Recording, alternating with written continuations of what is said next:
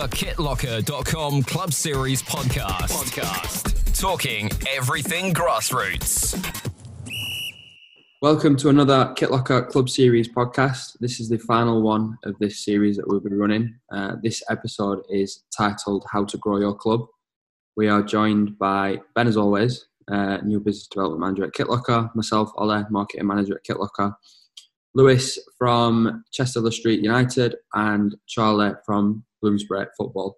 Guys, over to you to introduce yourselves and what you do.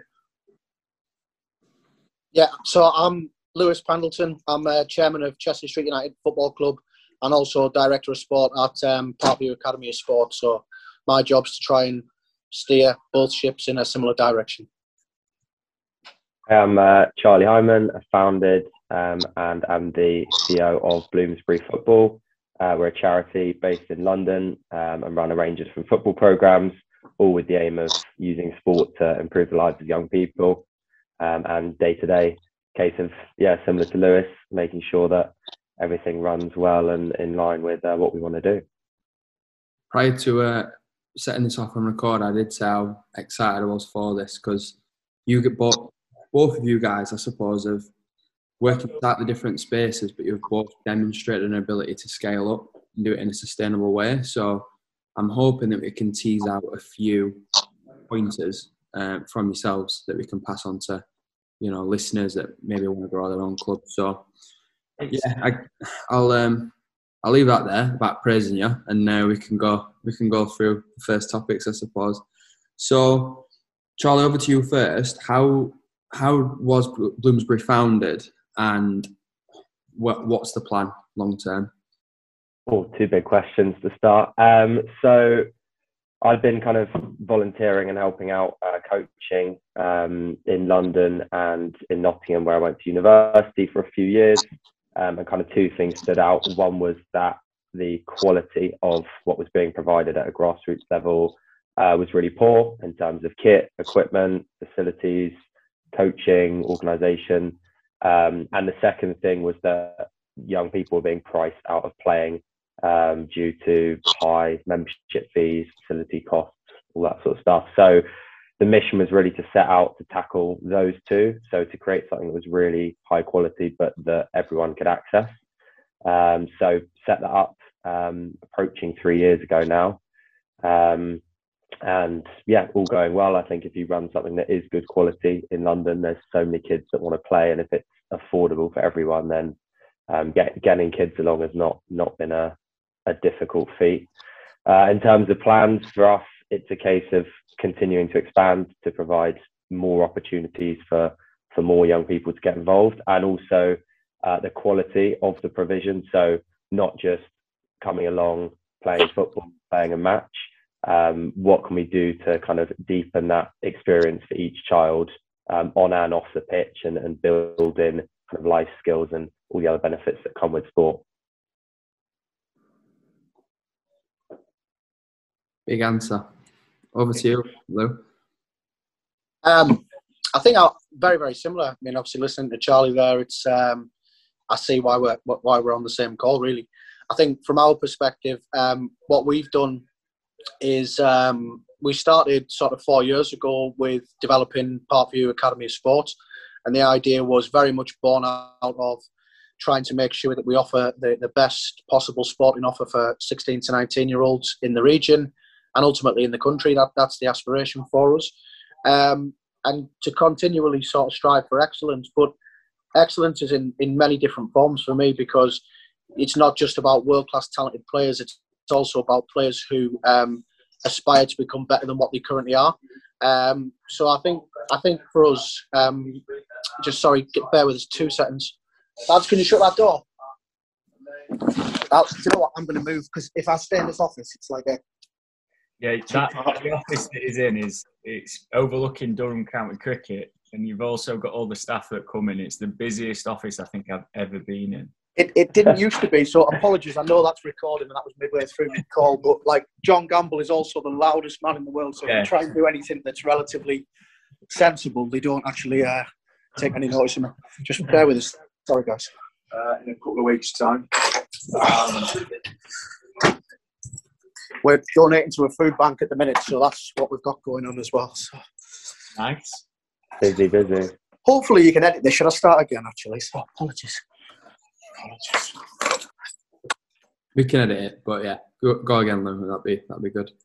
Yeah, so I think from our perspective, it's about setting up Parkview Academy of Sport and creating an environment for 16 to 19-year-olds that's been really world class. And I think for me, looking at producing excellence in everything that we do, so it's not just about being the best footballer, cricketer, netballer. It's about giving those people life-enhancing opportunities. So for me, it's looking at kind of the whole pathway and everything that encompasses sport to do that. So sort of we, over the last 3 years, have really cornered the male football market. We've been successful. We're national champions in the English Colleges FA, national champions in English Schools FA, national champions in the National Football Youth League and the National Alliance League. And what we want to do is give those players the platform to play at the highest possible level that they can play at. But also give them the opportunity to become coaches, to become officials, and to basically upskill the next generation. And what we found, very, very similar to what Charlie was saying, was that right on our doorstep, the standard of football wasn't good. The support from local infrastructure wasn't there. And really there was lots of private companies operating in spaces that were designed to be commercially beneficial. So what we've done is formed a club in Chesley Street United, which has gone from really not existing to having 57 junior teams. And that's because we've built a brand, we've built a product, we've built an offer where our core offer is that young players train twice a week. And key to what Charlie had said as well is that it's affordable. What struck a chord with me was that if you have to pay £20, £25 for subs and then another £25, £30, £40, £50 a month just to get coaching, that didn't feel right to me. So we've been able to come up with a product and an offer between £25 and £30 a month where players get 2 sessions, they get the kit, they get everything you would expect. And we've supported existing volunteers because what we found was volunteers were desperate to be supported by qualified coaches, and they have a huge role to play in our organisation. We couldn't do what we do without them. But there was a lack of quality in some of the volunteers' ability to be able to sort of take the players to where they wanted to go. So what's been really refreshing is you often have an opinion that if you come in and say, oh, look, we're going to do this coaching, that people screw their nose up and don't want to learn. And what's been really refreshing is every coach who's been involved from our under 5s, under 6s, under 7s, right the way through to the under 23s, have bought into the philosophy of what we're trying to achieve, and we've worked with them, and it's going magnificently well. We formed a senior club off the back of that, and we're in the process, as I was saying just before we went on call now, of developing a ground and developing a facility as we look to climb through the leagues. And the idea is to build and create an ecosystem so that our players who play, we currently play at step 7, but we're on the verge of going into step 6 now, depending on what happens with COVID. And obviously the season was curtailed, but we were joint second in the league with games in hand. So the lads had done really, really well playing senior football, and we knew that they would. Physically, they were capable. But this week, they're earning money. They're working on holiday camps. We're delivering a holiday hunger camp. We are delivering a football camp, a multi-skills camp. And we're in the process of donating £700 worth of food, which was the profit we generated, to the local food bank. And obviously going up to deliver that. I've got some colleagues who rudely burst into the office a second ago to do a good thing. So yeah, I think, there's always lots of things going on. But for me, it's about creating a product that the town gets behind, that the community gets behind, that young players are given an opportunity to shine, and they're free to move. We want them to go and sign at the best clubs. Yes, that weakens our club, our senior-sided teams, but our job is about creating that pathway for players to progress into the US, into America, into full scholarships, into coaching. And if we can give them a good grounding of operating and running the club, and they go on and achieve huge success, you would hope that they might donate some of their future millions into building the stadium that we're trying to develop. So that's kind of what we did in a bit of a nutshell. It's been interesting. I've been part of the journey with both of you. Met Charlie at Film House in London with Nike. And Lewis, I spoke to you when it was FC Education. And the idea of FC Education was obviously the boxing and the football. And now you've developed Chester Street United. You've obviously been based at a great facility. And just seeing you work in so many different areas, things in many pies, I guess is the Del Boy way to say it. But it's been great to see it all come together like it has done in this past 18 months, especially with the grassroots, because what I think you've got with Parkview and Chester Street, you've got a very clear pathway, and you have that identity of elite as such or sub-elite youth football, as well as the grassroots side of things, with a clear brand and a clear vision. It's from the FC Education, where you've spoke to me about all your plans and your ideas to what you wanted to achieve, to now.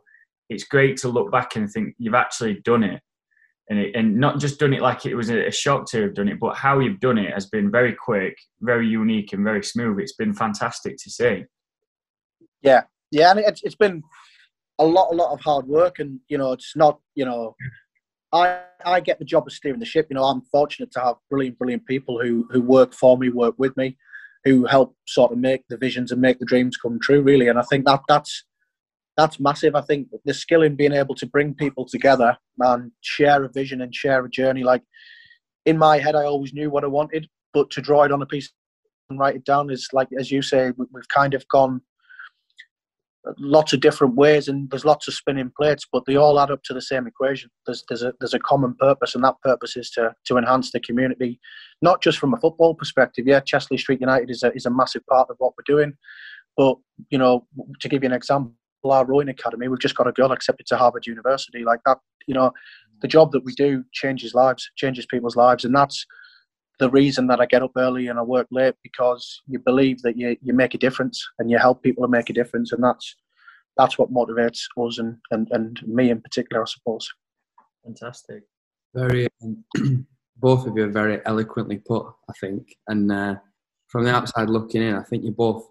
I'd say living the dream is probably the wrong word, because there's clearly a lot of hard work that goes into it. But I imagine that there's hundreds, if not thousands, of people that run their own, clubs or academies or whatever it may be, that would like to get to where you guys are both at. And the one thing that I've taken away from what you've both said is, one, surrounding yourself with people that are good and they've got a similar vision, but also making it accessible and affordable. The next kind of topic that I did have was, how did you grow teams and how did you grow members? And I think that to an extent we've kind of got an answer there in terms of it being affordable and accessible, but I presume there is more to it than that to grow members and players and everyone else. So Charlie, I'll start with you. Like, what is not the secret sauce, so to speak, but what's the pathway of how you've done it? I think the most important thing for every club is word of mouth, and it's something that will happen naturally, but it's also something that you can promote and push. And if you provide a great service and do things that make people talk about you in a positive light, then you will get more people joining. And that has been, from day one, the majority of people that have joined have been friends of friends, school friends, recommendations, parent to parent. But as you say, like, it's also a case of pushing the other side of your branding, your marketing, your website, having these things in place so that when people do come and look or inquire or are interested, you are the ones that stand out. So it could be that initial contact is made through word of mouth, or through someone walking past and seeing one of your sessions. But if the quality of what you provide isn't good, you'll be found out very quickly, and you'll lose people that have joined, or people won't come along in the first place. I think schools has been a big part of our growth. So providing sessions for local primary schools who may not have the funding or the kind of expertise to deliver high quality sports provision themselves has been great in itself, but also to kind of give these kids a really high quality experience of sport, which makes them enjoy it and essentially want to play outside of school on weekends after school. because that's your audience. So if you can engage those kids from a young age in the local primary schools, then that's your customer base. And then beyond that, I guess all the sort of typical sort of marketing things that I'm sure most clubs do. It's just a case of putting the time and effort into doing them. So flyering, having banners placed around, updating your social media with engaging content. We do as much of that as possible, and a lot of it's been trial and error. We don't have a sort of expertise or a really experienced sports marketing person. It's more a case of, oh, we put this out, it worked well, or it didn't. Let's either kind of change it and put something else out and just test and learn as we go along. I think, as Lewis alluded to, it mostly comes down to just putting in the time and getting up early and working and accepting you're going to be working late. And the more time you put in, the more you're going to get out of it, really.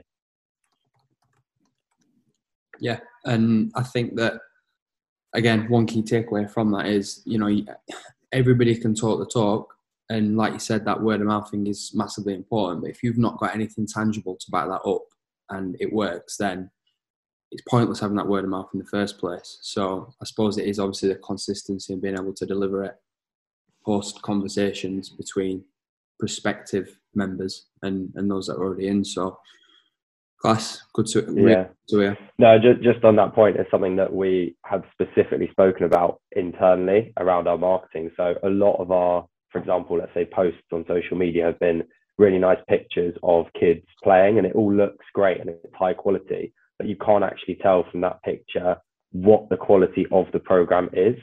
So we're starting to go down the route of, for example, like miking up a coach, so you can actually see the coach in action speaking, because you obviously get a lot more out of a video than you do out of a photo. So kind of being brave enough to actually expose ourselves and say, this is what the program looks like, in an authentic manner, is the route we want to go down, and what I would also advise kind of other clubs and organisations to do. I think that's a really, really good takeaway.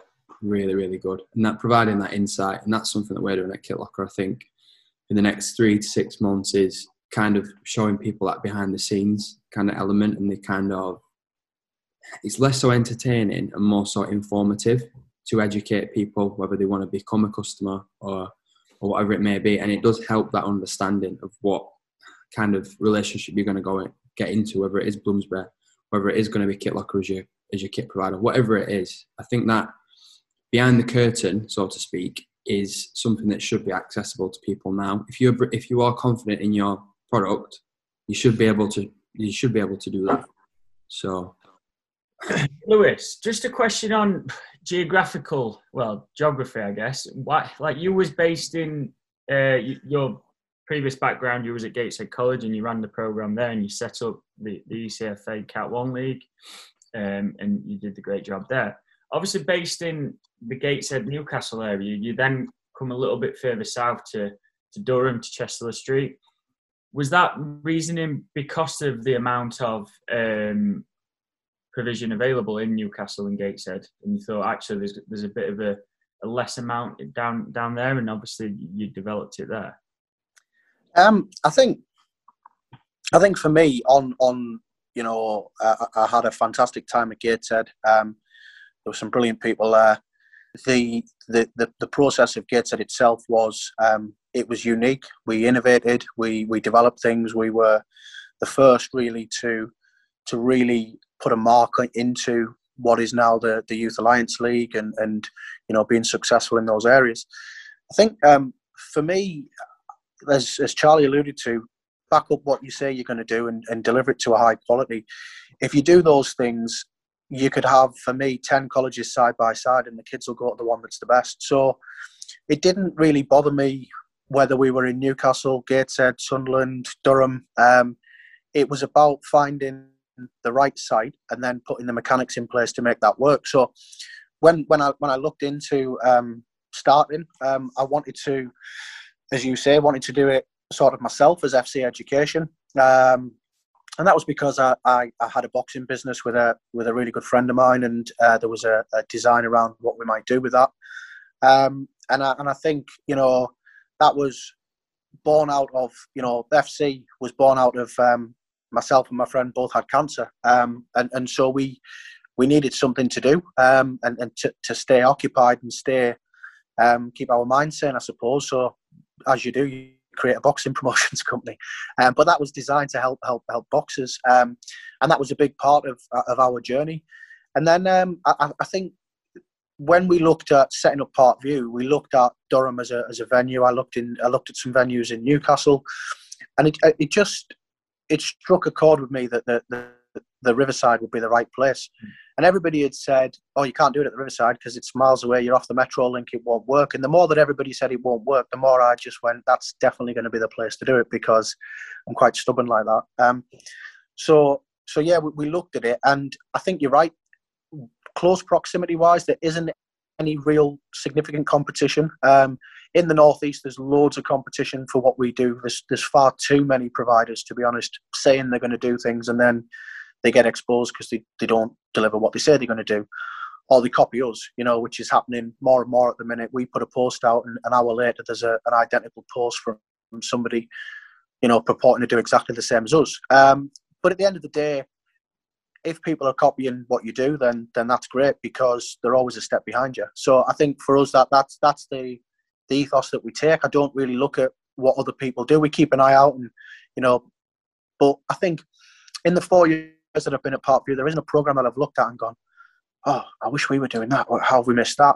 And that's because we think about it all the time. There's discussions all the time about how do we change things, how do we make things better. So we win a trophy, we throw it in the boot and go, right, what are we doing next year? How do we change this? What was it? Most people would go and have a beer and celebrate. My head goes, right, what are we doing next? How are we going to improve that? So I think, yeah, the site itself is great. It has limitations because of it's not on a metro link, so it's difficult. But we get around that with providing buses in those areas. And they're our greatest marketing tools. We have fully branded up buses that drive through Newcastle, that drive through Sunderland and Durham, and they're all over the place. So as long as our drivers are sensible, it's a good thing to have. So yeah, I think really for us that what Charlie was saying there is quality shines through. So if we put out a social media post that says we have Playtech vests, every kid has a Playtech vest and pod. If we say we don't buy 3 and pretend we're using them, we deliver things properly. So, and there's never really been a thing that I feel as though we've done that's been a marketing gimmick, because everything that you do is around promotion and marketing. But when you fundamentally believe in what you do, when, I wholeheartedly believe what we do is the best. And so when I believe that, then I'm invested in that. For me, yes, it's a job, but it's a passion. It's kind of sports, what I've done my whole life. And I still remember what it was like to leave home at 16 to chase and pursue a dream as a trying to become an athlete. And I think that those things can never be lost. And every single kid that we come into contact with, from the 30 odd that we started with, Ben, to the 250, nearly 300 kids we've got now, I know them all by name. We know their inside stories. We speak to them and we treat them as extended family. And I think that's what's really, really important to us. I remember the fitting session at the cricket ground, actually, the 30 students to now. It's, again, seeing the development, it's great to see. Yeah, definitely. Yeah. As you say, I think once you're invested in things, it's really, you put your stake in the ground then, so when we said we were going to form Chesley Street United, it had to be quality. If we were going to do it, it had to be the best. And I don't mean we have to win the leagues and win at all costs and scream and shout on the touchlines. I mean the kit, the branding, the way we speak to people, how we structure it. It might take us 5 or 6 years, but my core business is operating for 16 to 19-year-olds, yet we're operating Mini United and Little United for 3 to 5-year-olds. Why? Because in the area, if we can deliver high-quality football that's affordable, then we know in 10, 15 years' time, those are going to be people that come into our product, and we leave a mark. We make this area much better. We lift the standard of football in this area, and we lift the standard of sport, and we give young people a chance to aspire to things. Why do they have to move? I left home and I went to Bisham Abbey and I went to various different places, and all in the pursuit of excellence. And we can build excellence on our doorstep, and then hopefully help them to fulfill their ambitions. And so saying before, whether that's in Bangkok, in Thailand, whether that's in Norway, whether that's in Ireland, whether, you know, for us, we continue to work with people and partners to create opportunities for young people. Fantastic. I think it's saying it and doing it. Those two things do go hand in hand, and you've definitely both demonstrated that. But Lewis, just to backtrack a little bit on what you said there, I think you've added an extra element of inspiration with that, with what you said about being ill when you were younger and stuff. So that's unreal to see. Unreal. Really, really good to see. So, to be fair, Ollie, this is the second. Well, we've obviously heard a lot of very, very good stories, but this is the second episode where obviously Lewis's experience has put something to play, and then the development again personally that you've seen after this. The first episode we did was a similar story, or not similar in cancer wise, but how someone's got over something and been successful. It's great to see. Yeah. Agreed. I think, you know, just on that, it gives you that, you know, I didn't talk about it for a long time, and you realise that it helps young people. You know, there's people that face similar issues, and when lads at 16, 17, 18 look at me as the guy who's in charge and nothing bothers him and, you know, he's fine, when you then show that little bit of the vulnerable side, you know, particularly with, yes, we have a global pandemic, but there's a mental health pandemic going on at the minute, and I think being able to sort of show that to people, it makes them go, oh, well, if that can happen to him, then, you know, it can happen to me. And I think it's just encouraging people to talk, because it wasn't growing up something that I did, that you spoke about and that you did, and you think, actually, if I can say something that helps somebody else, then that's, you know, great. That's what it's about, really. So yeah, see, that human element, I think, goes a long way, really, like, from an authenticity point of view. So agreed. You've both been around for a decent amount of time. These aren't just like flash in the pan pop-ups and you're going to change the name or try something new. So the point that I'm getting at with there is that you've demonstrated a long-term kind of ability to keep it going and keep it going successfully. What is the secret for it to be consistent and for it to grow? Charlie, I'll go to you first on that one. Is there a single thing, or is it a combination of things? Yeah, it's definitely a combination. I think obviously at the most basic level, like, you need funding to do these things, and people either to give their time or skills to make it work. So most of our obviously revenue comes from people paying something, whether that's full price or a subsidized place. And then we also sort of apply for grants and different pots of funding. We go out for sponsorship, and obviously having that cash as a resource allows you to be sustainable, allows you to hire people, to book new facilities, to expand, to continue to run. I think good people, which Lewis alluded to, is massively important. Good in terms of, obviously, they can offer skills, but ones that more importantly are committed to the cause and the purpose of the organisation and are really invested and motivated by what you do. We've actually not really had a strategy in place. So up until now, it's mostly been a case of taking things as we sort of go along, making decisions of, yeah, this is a great opportunity, let's take that, or no, we don't think this is for us. We are looking to put together a 3-year plan at the moment, but actually I wouldn't necessarily say when you do start out you should spend too long like writing everything down on paper, because it just won't happen like that. Like every week, just as an example, like, I don't know, a pitch becomes available that wasn't for 2 years, and suddenly you've completely changed the course of what you're doing. But you have to make that decision at that time as to whether that's right for you. Someone might leave who's your most valuable staff member, and that might change kind of what you do in the direction. So you've got to be massively flexible. And yeah, if you put everything down on paper and think it's going to pan out like that, you're wrong, basically. I think that's really, really wise words. And we had this kind of webinar maybe a couple of weeks ago now, webinar podcast.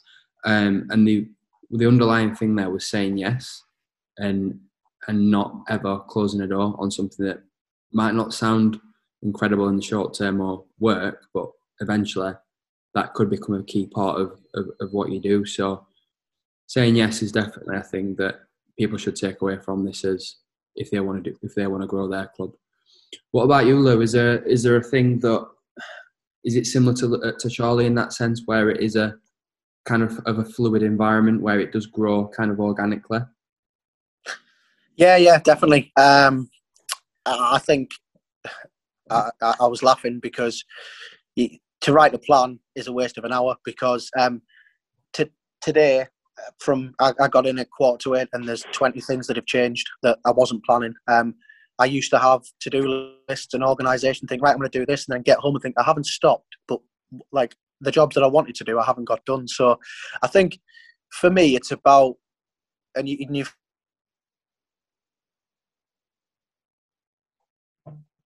as he froze, critical, and I think we are, because sometimes you just end up doing so much that you think, I need like to switch my phone off for 2 days and just have a weekend off. So I think striking the balance is really important, because whilst we're relentless in our pursuit of it, I can't expect the team to put in the hours that sometimes we put in, but they have to understand that it's not a 9-to-5 job. It's not a come take your money and go home. It has to mean something. That has to, I did a big sort of staff briefing before we came back after the first lockdown, and for me it was about that passion. And if you don't want to be successful, if you don't want to win, if you don't want to give your all every single time that you're in here, don't work for us, because that's what the culture that we take. And like I keep reinforcing, it isn't, I don't mean winning on the pitch, I just mean in what we do and how we deliver things. So we have a bit of a saying, and everything matters always, and that for me is the two things that we do. So whether you're talking on a podcast, whether you're talking to students, talking to parents, sending an email, teaching an active IQ lesson, delivering a session to 3-year-olds, it matters. The way you carry yourself, the way you speak, the way you talk, the way you're dressed, your social media, it all matters. So I think for me, it's being consistent. It's accepting that you can't always be where you want to be. If I won the Champions League tomorrow, would I be happy? I doubt it. And my colleague John Gamble said to me, like, when will it be enough? What do we hope for? And I don't know. I don't know what the answer is to that, because we've had lots of incredible success stories over the years. Probably too many to mention, but it's just helping people. I think being driven. I couldn't really do anything else. I look and think, what in the jobs market, what else could I do? So, and then to describe my job is kind of, I'm not a teacher, I'm not a head teacher, I'm not a coach, I'm not a strength and conditioning coach. I'm just a bloke who talks a lot and pulls things together and helps people. So, it's a bit of a strange one, really. But it's great. I mean, I think loving what you do helps. I love my job, and it's a close second behind my family, to be fair. So, to get up and not feel like you're working every day is a nice feeling.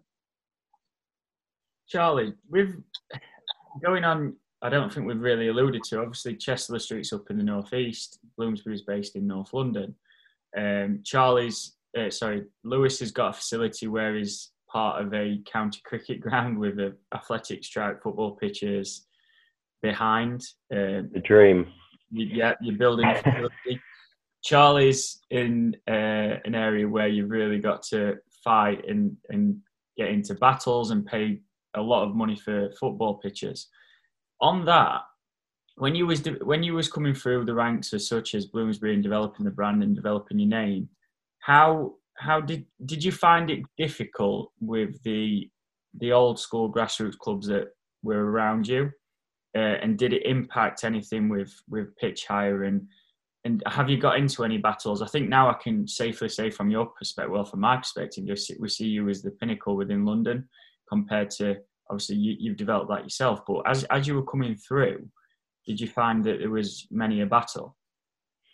Yeah, I think on the facilities front, that is probably our biggest challenge as an organisation, just by nature of being based in central London. Like, there aren't many pitches. The ones that do exist are small, expensive, and generally fully booked. And new ones basically don't get built because why would you build a pitch on a plot of land in central London when you can put up 100 one-bedroom flats?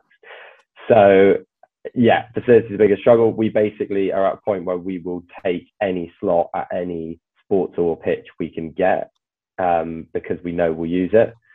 We're looking at something, obviously the dream would be similar to what Lewes has, but we know that we'd have to shift slightly more outside of central London to get something even close to that. But it is something we're considering because as you have 15, 16s, 18s, they obviously need more space to train and play. And with the amount of 11-a-side games every weekend now, one 11-a-side pitch wouldn't even be enough. So it's something we're looking at. In terms of as we were coming through, yeah, I think at the end of the day, a lot of the clubs are run by people whose livelihood depends on it, and it's a market like any other market, and there's competition out there. So if you book a slot that is next to another local club and some of their players come and join your session, the coach from that club isn't going to be best pleased because they're his customers and that's his livelihood. But at the end of the day, I think competition is healthy. It's something that the FA are not against, but there's a lot of sort of legislation around what they call poaching players. But essentially that for me doesn't exist. It's a case of, at the end of the day, it's the parents' decision which team they take their 8-10-year-old to. And they will go for the one that suits them best, whether that's on price, on quality of service, number of training sessions. So it was just a case of having faith in what we delivering something that was really, really high quality. And to be honest, the effect has actually been that other clubs in the area have upped their game and gone, wow, we need to improve. We need to get better kit. We need to book more pitches and do more marketing. So if anything, it's kind of achieved what is one of our next goals of like using our sphere of influence to affect other organizations and bring up the overall level of grassroots football. Because let's say we engage a few hundred kids on a weekday night, that's great, but what about the other thousands of kids who are in other grassroots clubs and sports organizations?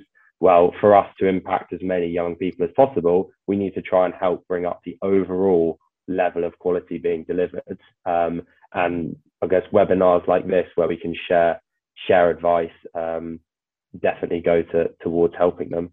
So yeah, we were confident. We just went out, did our thing, as Lewis said, made sure the quality was there. But yeah, we're not bothered by others. Like, I would happily have any coach or any club come along to any of our sessions, chat to any of our parents and say, come along to my session, give out a flyer, because I'm confident in the product that we run. And I'm confident that if a child went and tried out another club down the road, they wouldn't want to join because what we offer is better than them. Yeah. I think cream always rises to the top there, Charlie, to be fair, and it's something that you've seen, which is great to see. I love the idea there of essentially the halo effect that you're creating. People are noticing what you're doing and then they're raising their game. You do get more of that within London because you're obviously in closer proximity. You share pictures. Everyone's always looking at everyone because of the social media, because of Instagram. It's a bigger thing than I dare say most of the country. From my point of view, working with so many grassroots clubs up and down the country, I wish there was more of that application, because hence this webinar, why we've got you guys on, because we're wanting for people to listen to what you've done and create that themselves. A lot of grassroots football clubs are still doing the same as what they did in the 90s. They're still doing the same in the 80s, kind of the way of running things and not striving forward. We've alluded to a lot of different things on these calls, but that's a big fact, the factor that you just mentioned, the halo effect and noticing what you're doing. Because I say it to clubs, I was like, are you checking out what Chester-le-Street are doing in your area? Checking out what Bloomsbury are doing? Why should I do that? Well, because they're getting noticed. They're not just getting noticed in terms of players coming in and parents noticing, sponsors, investment. They're talking to the council. They're getting the opportunity to develop here at X, Y. Oh, right. Well, I didn't think of that. Well, yeah, open the door, see what people are doing. And it's good to have clubs like the both of you where we can use as case studies to say, look, this is what these guys have done. Go and speak to them. And I think you'd both be quite open for people to, well, if I spoke to a club, Charlie, would you mind talking to ex-United just to give him some advice, and Lewis in the area and things like that as well? Yeah. I think what Charlie said there, Ben, was really, really keen. It's exactly what we say to everybody. Like, go and try everybody. Go and try all the clubs. Go and try all the academies, because we have confidence that, like I use the analogy, if you had every college or every club lined up side by side, they'd walk through our gates and our doors, I believe. Maybe not if there's Bloomsbury and Chesley Street United right together. It would be interesting, like 50-50, because we sound very similar. But I think for us, you're 100% right. It's just when you do things, and I don't think it's particularly difficult. I think it's just having a foresight. You know, we look at the facilities. Yes, okay, we're not in central London, but we have very, very similar issues in terms of the facilities, because we have a licence on the 3G pitch during the day, but on a night time, our club makes up 92% of that booking, but only because I spent a year and a half trying to get, you know, Rangers and Celtic together in the two local boys clubs and merge them to sort of work, and they saw the bigger picture that actually working together means that collectively the whole of the area gets better and things improve. So you need to go and do that. Drop that stuff off. Are you not coming? No, I'm in the middle of a call. Thanks. That's John Gamble, by the way. That's John. The madman. He loves to be on a podcast. He's upset that he's not on this live podcast, and he's late for dropping off the food. Is it okay? Yeah, go, man, go. So, see what I mean? If I disappear for 20 minutes, the whole world stops, I think, in our environment. So yeah, no, I think for us, we have those similar issues, and what we've done with our new ground and provision is we're building a 3G in spite of and not because of the FA and the Football Foundation. Now, we basically battled for the last 2 years, and we were dismissed. Oh, it's a school, and you're not really that important. And we're dealing with the FA, we're dealing with other organisations. To all of a sudden becoming a massive organisation where everybody wants to work with you. The council wants to work with you now. The cricket club want to really invest with you, because they see that it's not just a bloke with a mad idea. It's actually all coming together. So we've taken the vision of bringing a junior club together, but taking a financial risk to build our own 3G, because for us to continue striving at the level we want, we need more than one 3G. We've got one already. We need a second one. And to be fair, we need a third and fourth the way that we're going. So I think, you know, that's been critical, but we're self-funding a 3G pitch because the local facilities strategy identifies the need for 3G pitches in the area. It says the money's there, and we're stuck in red tape and politics with the council and with other people and strategies. Like you say, you know, when you talk about policies and procedures, you know, I've done that. I've wrote strategies and policies and procedures. I understand the process for that. But it's so limiting in players' development, because the council say you've got to wait 3 years. Well, those under-7s are no longer under-7s. They've left the game by, if we haven't done our development work with them over 3 years, they're not engaged. They're on TikTok all the day, and we've lost them to community sports. So we've taken that chance to say, no, we need to make sure that we build this. We take the financial risk to do so. And I've no doubt it'll be a great community asset, but frustrating that we haven't leverage the funding that's there, because the policymakers are unable to work at the speed at which we can work at, and obviously Charlie's in a similar boat. It sounds so. I think for me, it's sometimes just, you know, when I talked about being relentless before, I just don't accept stuff like that. When somebody, oh, you can't have a 3G pitch, you can't do this. We don't accept it. We say, right, well, we have plans A to Z, and we'll implement one of them, and hopefully it'll be for the right reason. So. I'm just going to rename Lewis's iPhone to Mr. Grassroots of the North East. Charlie, you can be Grassroots of London as well. It's so fascinating to listen to, like the pinnacle of like what you're doing. It is class. Moving on from that a little bit, I'm not going to bore people that are listening to this with the nitty gritty of embellishment, but we're obviously both very fortunate that you guys get your kit from Kit Locker, and Lewis, I know that you've had like power-up designs on your kits before. You've used colours which are really striking from the Nike catalogue, and it really does show on the pitch of what it looks like.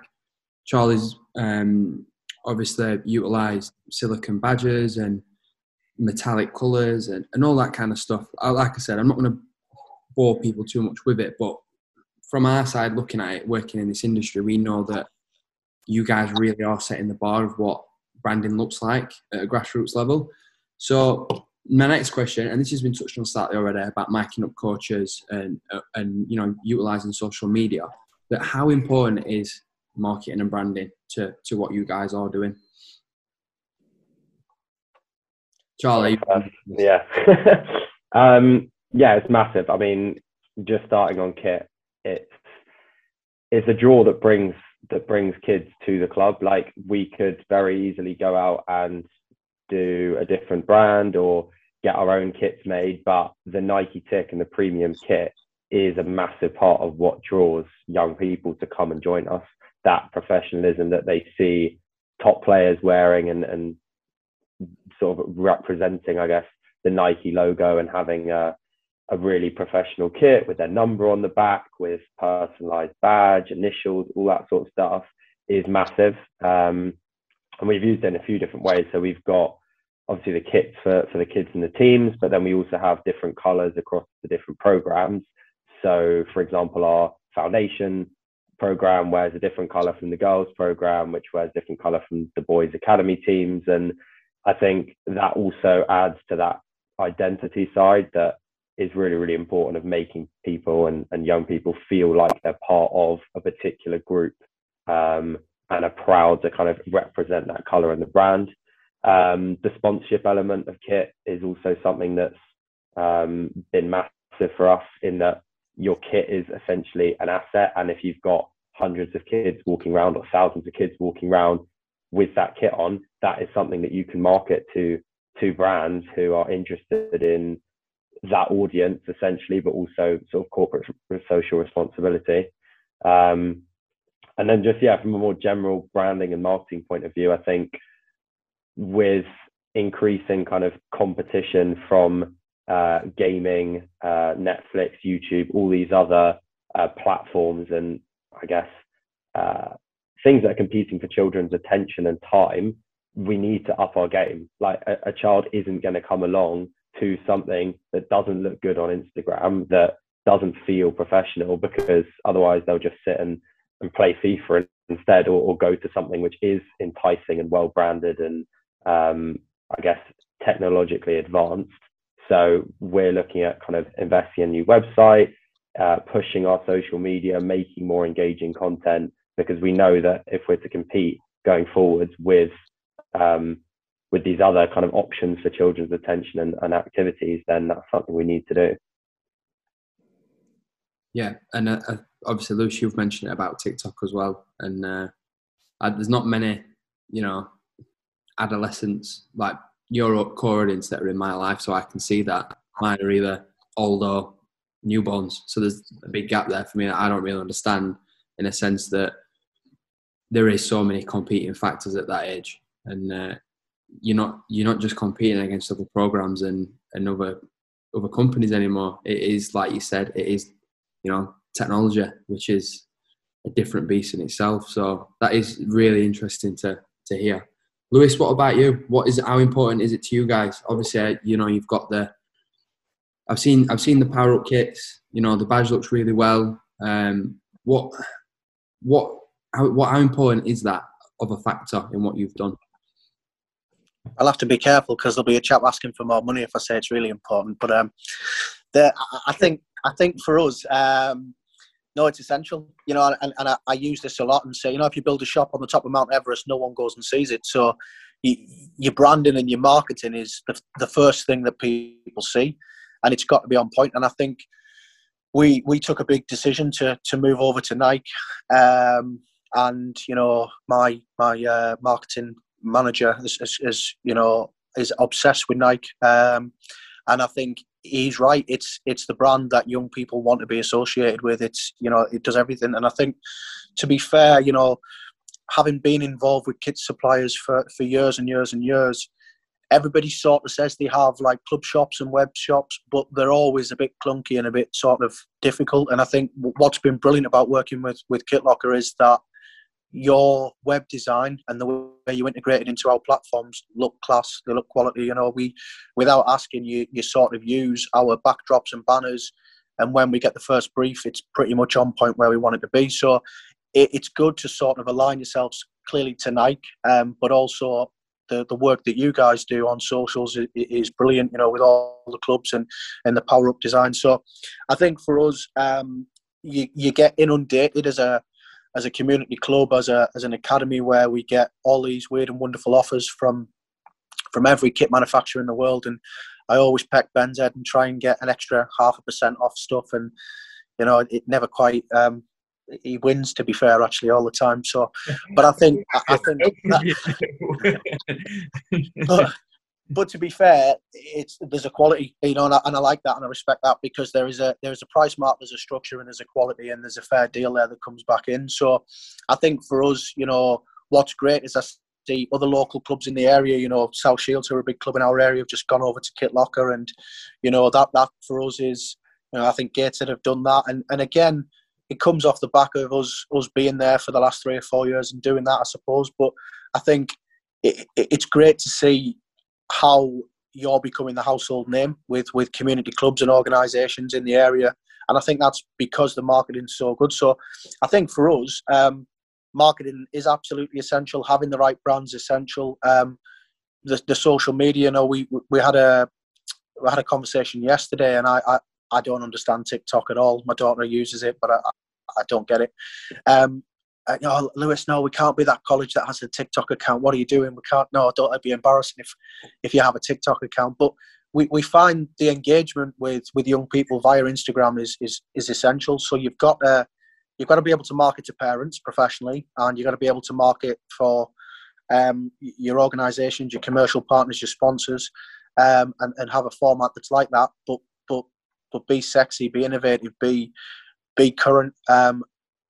And so far, I think we do that. I think we do that well. We could always do it better, but I'm pretty pleased with the way we do that. We always look to grow our content and try and grow our engagement, and hopefully things like this and you know, various different. I think there's things that we can do well, and you know, we talk about whether we have a strategy, but we have a bit of an idea around the digital strategy of the things that we want to do. We just need to work out, you know, how to get there. So, you know, for 4 years we've taken pictures on an iPhone.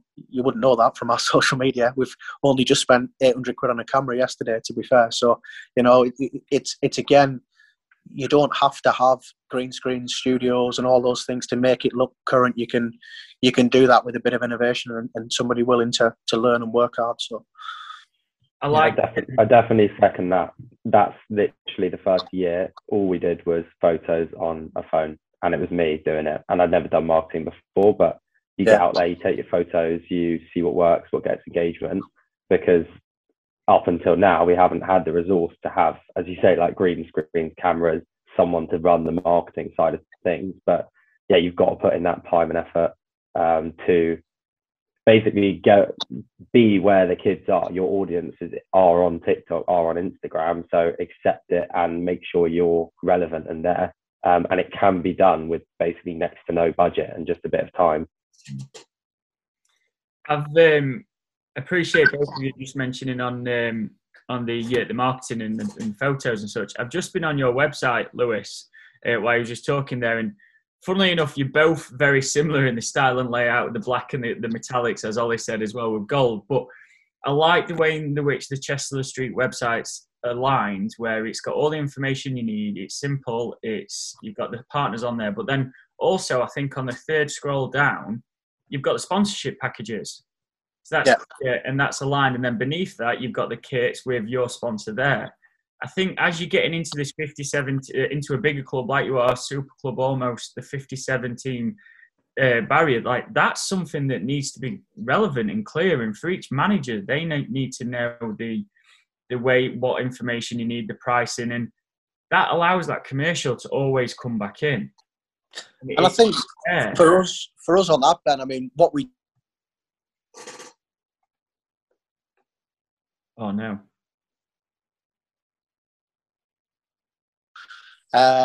Lewis, I think. You just cut off. Then do you want to just start that again? Apologies. Yeah, sorry. Hang on. Yeah, I think for us the website itself is very, very simple and basic, and we wanted it to be that way. The Academy of Sports got a lot more functionality website to it, and we do have a separate sort of site which is more the day-to-day operations, stats and scoring. But we're partnering with Jobs for Football and the transfer mark provision to come up with player profiles, and that's something we're piloting and we're working on behind the scenes. There'll be a team page for every team. There'll be provision, but we're just playing about with how that looks and not flooding the website with too much information to sort of get, so we've got kind of the live version that you see, and then we've got about 60, 70 pages developed behind it that we're going, if we put that out, does that look too cluttered? Do you lose where you're at? We've got a separate site that we use to post fixtures and results, for example. But as Charlie says, it comes down to finance and budget. So we're trying to create a system where we update scores and goals. And I know at the junior mini soccer ages, you don't do that, but creating photos and images around making sure that there's a profile on that. But if we flood that on the scene, on the Twitter feed, does that confuse who we are? So we're looking at just that next step of, do we need to have a couple of, like a junior handle and a senior handle? Should we have it all as one? Should we have website provision? And I think, as Charlie alluded to, we're not specialists in that field. What we do is we trial things, we look at it, and we make those improvements as we go. So I think for us it's really, really exciting. It's a really exciting time, and having a guy who can do a website really helps. But ultimately, it's something that we're trying to make it functional more so than. But there's loads we can do to it to improve and make it better, and tapping into your guys' expertise. And I know Ant's done that with KitLocker in the past and has asked for help and support on various different ideas. Is great, because we don't have that. We don't have lots of marketeers and digital media strategists and all those. And I find working with, like, we work with Durham Cricket Club, who are great, but for them to have a post to go out, it's got about 8 layers of filters before it goes out. When we want to put a post out, we just simply put the post out. There's no real kind of, and I think social media is more about that. I think in the commercial world, it's kind of, there has these tweet decks and animations and filters and what we're going to promote and how sometimes it's just got to be engaging. It's just got to be like as Charlie was saying, a good photo. I love the idea about the mics and hearing what coach is saying, what they do, because what you're trying to do is bring to life what you do all the time. So yeah, it's a big part of what we do. I like the hashtag as well, United We Stand, very consistent across all platforms. That brings that community element as well. I like that. Yeah. There's a lot that you've said there, Lewis, which I think applies to a lot of clubs, applies to even KitLocker. We've got an e-commerce platform where we sell individual tech pants or mid layers across 8, 9, 10 different brands, but then we're also servicing clubs like yourselves. It is very easy to get that mixed up and lost, and you do want to project what you can do to the right person. And we've got 7,000 products on kitlocker.com, but you guys have maybe got a group of 20 on your websites that we power. So there's a very, very, it all leads back to the same thing of it's all product and we're all putting badges on product. But how we project that to you guys compared to an individual consumer is so different. So it is really refreshing to hear you talk about what your marketing looks like to players, but then what it looks like to parents. They're very, very different. And the fact that you even understand that and know that, I think is a massive step. And what you said about the website as well, like when Ben's gone on it, the hard bit is getting the traffic and having people follow you and go on your website. That is the hard bit, is building that up. The easy bit should be putting the information that you want. And you're experts in that, but getting the traffic and the inquiries, that's the hard bit. So the fact that you've got... And I think it's being genuine as well. So, when you look at it, Ollie, we recently announced Didier Gath, who's a Celtic legend, who's come in as our manager. What we didn't want to do is clumsily kind of just milk him as such. because he's not the best coach in our academy. He's a great name and he's an incredible talent, but is he the best coach? I'm not convinced he is, but a fantastic asset for us. But I think the temptation is then to like jump on the back of the Celtic Brigade and create shirts and do a whole raft of commercial stuff, which I just felt was a bit corny and a little bit cheesy. So we kind of held off. And yeah, in time, we might do some power-up designs with bits of Celtic and stuff. But what we didn't want to do was just milk it for a quick buck to start with, because I think people see through that. So again, it's just trying to let everything grow organically, I think. I think that's the... I don't know if I'm right, because I'm not a digital media specialist, but we feel that getting that growth as you develop is key to it, really. And our impressions and engagement seem to work so far. So, yeah. I think the thing that you said that with there, Lewis, as well, is that Celtic fans aren't your audience. No. They're not. And we've done it in the past where we've run a competition, with certain influencers, and, we've given away pro shirts. So we did recently with one with Smith from Palmers FC. I'm not sure if you're aware of him, but we gave away a Tottenham shirt.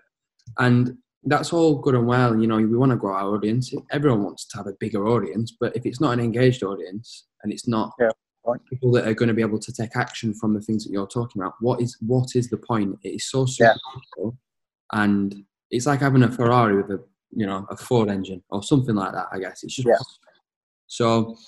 What you said there, I think, is really, really responsible, and it makes a lot of sense in terms of growing that organic and sustainable kind of branding that you've both talked about. So, massive takeaway of that. I'm conscious that you've got food to deliver to food banks, and Charlie, I'm sure you've got another 9 meetings today. So I do want to wrap up on one final question, which kind of leads back to the original point of how to grow a club.